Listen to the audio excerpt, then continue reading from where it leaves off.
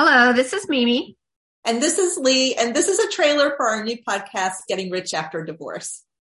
We're two divorced women who decided the best way to get rich was to embrace our entrepreneurial spirits and build our own businesses. So let me tell you a little about us.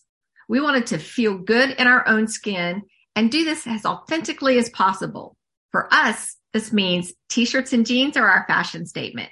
Makeup is an afterthought. Travel is how we learn about ourselves and the world. Simplicity is our sexy, and fresh air is medicine. We actually sit around dreaming of a time when all divorced women are financially powerful and free to live the lives they want to live and make the kind of impact they want to make on the world.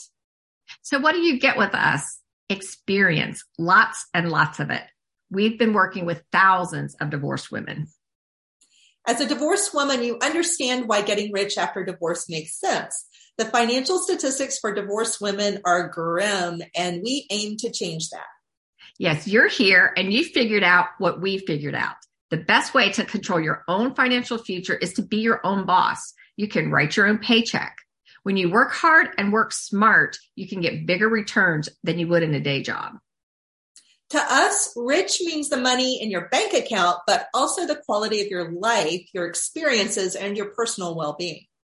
In season 1 of Getting Rich After Divorce, we'll share with you the specific things that you, as a modern divorced woman, need to build into your business so that you can build both a business that you love to run and a business that provides a lot of cash.